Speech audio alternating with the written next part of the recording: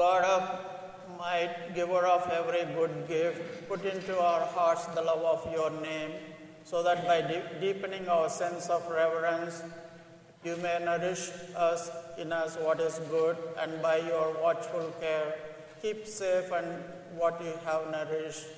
We ask this through our Lord Jesus Christ, your Son, who lives and reigns with you and the Holy Spirit, one God, forever and ever. Amen. A reading from the book of the prophet Jeremiah. You duped me, O Lord, and I let myself be duped. You were too strong for me, and you triumphed. All the day I'm an object of laughter. Everyone mocks me. Whenever I speak, I must cry out. Violence and outrage is my message. The word of the Lord has brought me derision and reproach all the day. I say to myself, I will not mention him. I will speak in his name no more. But then it becomes like a fire burning in my heart, imprisoned in my bones. I grow weary holding it in. I cannot endure it. The word of the Lord.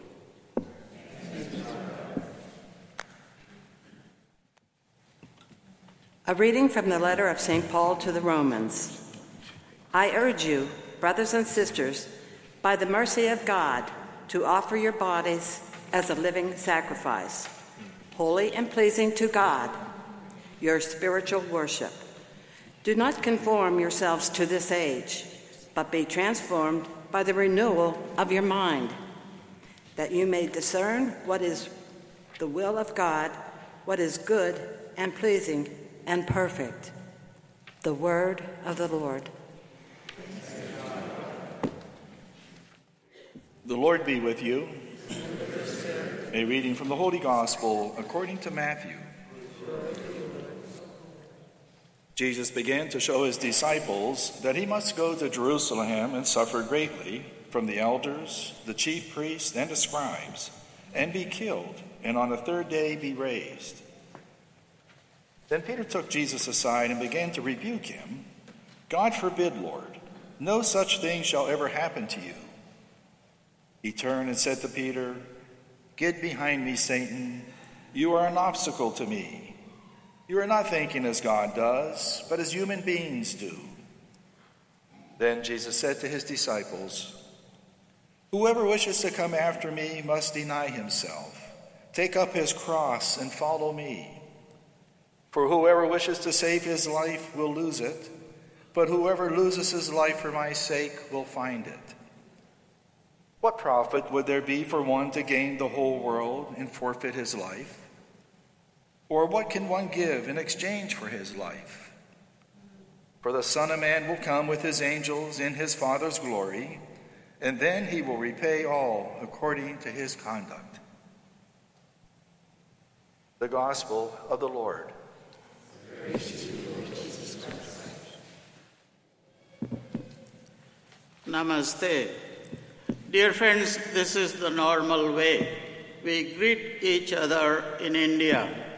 Namaste means the God who is within me greets the God who is within you. Even Mother Teresa, when she traveled to different places, to different countries, she always greeted the people with the same greeting. So Namaste means the God who is within me greets the God who is within you. Dear friends, my name is Father Anthony. I am coming from southern part of India. Today I am here on behalf of the mission group called Pastoral Evangelization and Children's Education. And I would like to share with you my own mission experience with this organization back home in India. The first mission work that we do is education to the children. Even though these days we hear about India saying that it is economically progressing and also is a developing country, but at the same time, when we look into the statistics of India, there are more than 300 million children who do not have an access to go to school or who do not have an opportunity to go to school and get their education. And I can give you only 2 reasons why the children, they don't have an opportunity to go to school. The first reason is it is the lack of transportations to the missions. And most of the time, the missions are located in the countryside where we do not have proper transportations to the missions. And the schools are always located in the cities and in the towns, so which makes it hard for the parents to send their children to the schools which are far away from their homes. And the second reason is the economical poverty of the people. And most of our people are daily laborers who work in the fields, and they depend on their daily wages to support their family as well as to educate their children. And when these people, when they go to work in the fields, they just get paid only $2 per day as their wages, so which makes it hard for them to care for their family as well as to take care of the education of their children. To educate a child in the missions, it will cost only $25 a month. But most of the time, these people, they don't have even $25 to send a child to the school. So the mission work that we do right now with this organization, we go into these missions and talk to the children who are interested to go to schools. Then we pick up those students and put them in the hostels where they stay during the school year, and they go to nearby school. And once the children are in our own schools and in our own institutions, then we take care of their education, and also we pay their tuition fee in the school. So right now we have more than 2,000 children in our own program for whom we provide education. And also once the children are in our own institutions, in our own schools, they always get good Christian formation. And that may be one of the reasons I can say why we have more vocations to priestly life and also vocations to religious life in India. Speaking about vocations, I can give you my own example. In my own home parish, we have only 500 Catholic families. But out of 500 Catholic families right now, we have 45 priests ordained in my own home parish who are working in different parts of the country and also who are working in different religious orders. So like that, when we try to provide some opportunities for the students to go to schools and get educated, they always have a better future. And we believe education makes a difference in the lives of the children, so education is our primary concern in our own mission work. And the second mission work that we do is evangelization. And most of our people are new converts from Hindu religion. And these people have been converted to our Catholic faith maybe around some 35 years back by the missionaries from this country, especially from Europe. And because of the good missionary work that these missionaries have done, I can proudly say we have more Catholics in the southern part of India. And also there is another reason why we have more Catholics in the southern part of India. It is because of St. Thomas the Apostle, one of Jesus' apostles, who traveled all the way to the southern part of India, and it was he who brought us an evangelization, and it was he who brought the word of God to us in the beginning. So because of St. Thomas the Apostle, I can say we have more Catholics in the southern part of India. In today's gospel reading, Jesus tells us, if anyone wants to follow Jesus, then he must deny himself, or he must make a sacrifice and take up his own cross and follow him. And when we look into the present society, present world, where the world is growing so fast with the technology and other things, and people put the technology in the front run rather than the God. And that is what we see in today's first reading, where the prophet Jeremiah is lamenting over the people because the basic fact, the people forgot, that is the basic fact in our life is the God is the center of our life. even in the first reading, when these people were brought from the slavery to the promised land, and they forgot everything who brought them out of the slavery, and they started to worship the pagan gods. And that is why in today's first reading, Prophet Jeremiah is lamenting over these people for their conversion. At the same time, Jeremiah did not back up. He wanted to preach them. He wanted to convert them. That is what Jesus means by when he says, "Take up your cross and follow me," means Jesus is not denying that we make use of all the God-given talents, that is, the skills and the talents that He is given. We have to make use of those talents in order to, for the glory of God. At the same time, we have to sacrifice if we want to really follow Jesus in our life. That is what Jesus is teaching us in today's gospel reading. And when we look into the missions and also when we work among the new converts, sometimes it's very hard for us to teach about our own Catholic faith because according to the Hindu background, these people, they believe in anything and everything as their gods.